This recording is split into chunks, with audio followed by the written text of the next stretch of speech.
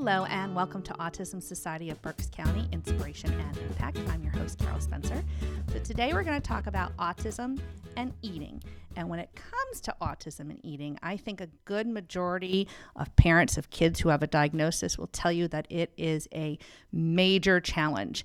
And there are sensory factors that impact a child's eating beyond just being a picky eater. So today, to help distinguish between a sensory eater and a picky eater, I am happy to welcome Dory Blanchet, an occupational therapist with Step-by-Step Pediatric Therapy. Hi, Dory. Hi, Carol. Thanks so much for having me. All right, thanks for being here. So let's just get right down to the differences. How does a sensory eater differ from being a picky eater? Well, first, I just want to say with eating, what you just said about parents most parents having issues with eating with their child on the autism spectrum. We have to remember that eating is one of the most complicated human behaviors. We're talking about motor issues, sensory issues, and a huge range of social, emotional issues. So I think that makes it one of the challenges for kids who have issues with eating is that it encompasses so many different things that families have challenges with. And when you first asked me about this, and I was looking at the picky eaters versus sensory eaters, just going online, there were so many different names that they gave kids on the autism spectrum and with sensory processing issues. Problem eaters, food selective, problem feeders, extremely picky, food aversion, feeding aversion, selective eating, oral defensive, and it goes on and on. But really, when we're talking about kids who are more than picky eaters, typically you're going to have fewer than 10 to 15 foods that they like. The frequency and intensity of their behaviors typically causes disruption in everyday life. And the extreme sensory reactions, both physical and emotional, are much more prevalent and extreme than kids that just are picky eaters. So for example, just the sight, smell, or touch of different foods can cause gagging, vomiting, a fight-flight reaction, shuddering, fear, anxiety, and then negative behaviors develop around eating. So those extreme sensory, the frequency and intensity, fewer than 10 to 15 foods, and often having other sensory processing sensitivities and more motor processing delays will be a child who has more than just a picky eating issue. Right. So it's not just, I don't like this. They might not like it today. This Right. is something, it's in the brain. It's not just being a pain. Right, right. So go ahead. And so that reaction that often the kids, when you even present a food, will have such an aversion to it, whether it be a physical aversion of vomiting or a behavior of running away from the table or having a temper tantrum or that fight or flight mechanism kicks in. So then it makes eating itself really a challenge for the family and for the child because they have such a negative reaction around it. Yeah, there's a lot that's going on. So we have strategies that we use with a lot of kids, like, well, they'll eat when they're hungry, or you can't eat dessert. You can't leave the table until you finish. So why don't these strategies work for somebody who has these sensory issues when it comes to food? Yeah, that's a really great question, and I'm sure a challenge for lots of families and parents. Parents that I work with have so many relatives, neighbors, etc., that are giving them usually unwanted advice, especially they'll eat when they're hungry. When the child has a reaction that's a fight or flight or even like a pain reaction to eating, they're not going to eat when they're hungry. They're not just going to start eating. The staying power of a kid with autism is yes, pretty good. Yes. And the whole idea of having dessert or something until you finish, often, again, their reactions are so intense that is not going to be enough of a reward for a child with autism. And that whole concept of having dessert or first this, then that sometimes is something that's difficult for children as well. So usually a child that is a sensory eater or a defensive eater or has oral aversion will need to have a much more structured plan to try to improve their eating.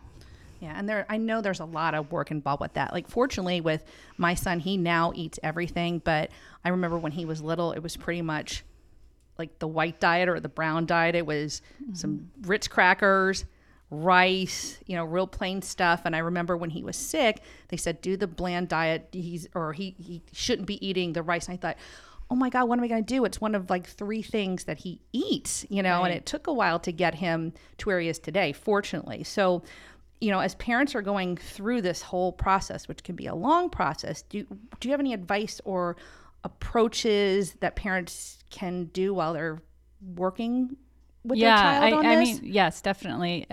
And every child is different. Right. Just like every keep child, that in mind. Yeah. Yes, with autism is very different. Every child with their feeding sensitivities is different too. So treatment approaches vary greatly. There are some kind of recognized approaches that some people use. There's one called SOS. There's food chaining. There's ABA. Techniques that you use with food.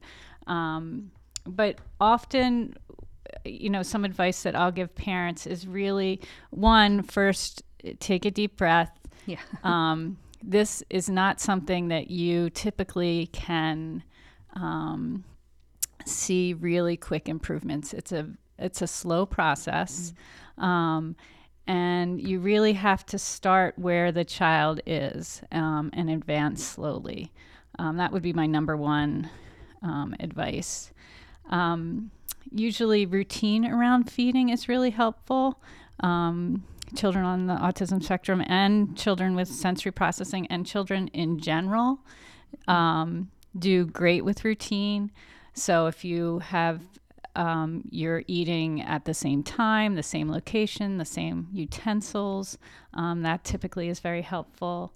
I also often recommend multisensory activities and different things to try to get the child more tolerant of different textures and smells and different ways to explore foods that are less aversive and anxiety provoking.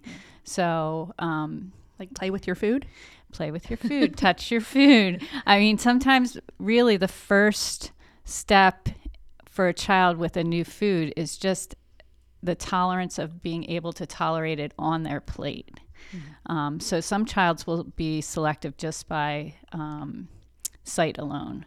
And some children will be very brand specific. That's with picky eaters and sensory eaters. And they know the difference. They know the difference between a McDonald's chicken nugget and a Burger King chicken nugget. Yes. It's incredible. Yes. And so I always do kind of encourage families when they can to, as far as packaging, because some kids will be very package specific, that they will only want a certain type of Go-Gurt that's in that certain package. Mm-hmm. So when you can, if you can put the food in just like a generic plastic bowl or on a plate, that's helpful to try to get them to expand a little bit and not be so stuck on the packaging. Also making the food easy to manage so that it's easy to pick up, easy to chew,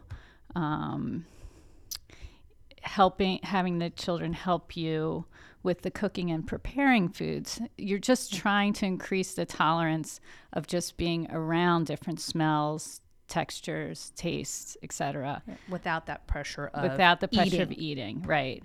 A lot of children do really well with a section plate.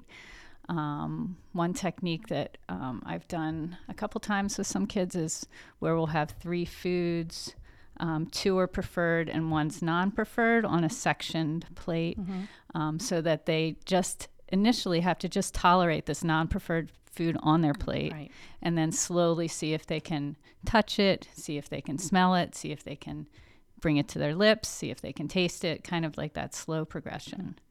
Family style, having all the food in like big plates and serving everybody together is helpful. Lots of positive reinforcement. And really building on what the child tolerates. So if your child only eats McDonald's chicken nuggets, trying to slowly, very minutely kind of change that so that maybe they'll try a McDonald's chicken nugget cut in a different shape. And then maybe you can try something similar to a McDonald's chicken nugget cut in an individual shape or something along those lines. And then some therapists will also recommend doing some sensory activities before a meal, like deep pressure or a nook brush or sensory textured play to try to get them a little bit desensitized to whatever sensory system kind of goes into overdrive when they're eating. So it's a lot of work, but ultimately you want to have an enjoyable dining experience. Right. And I know for parents, you don't have to do this alone. So before we wrap it up, you don't have to do it alone. So who can families contact to get help in this area? And it may be depending where you are or how old the child is, but who do you speak with? So for young kids, and that's usually where you first start to see the issues, often early intervention programs, birth to 3 programs, will have occupational or speech therapists that have some advanced training in different feeding approaches. So that would be one avenue. There are also a lot of feeding clinics and specialty feeding programs that are usually in like a children's hospital or a higher end pediatric hospital.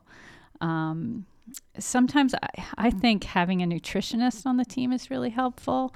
That's been helpful for us in early intervention when we're giving suggestions, because that's really a big concern for the families that, they're only eating these 7 things. How can we, increase their nutrition? So that's helpful.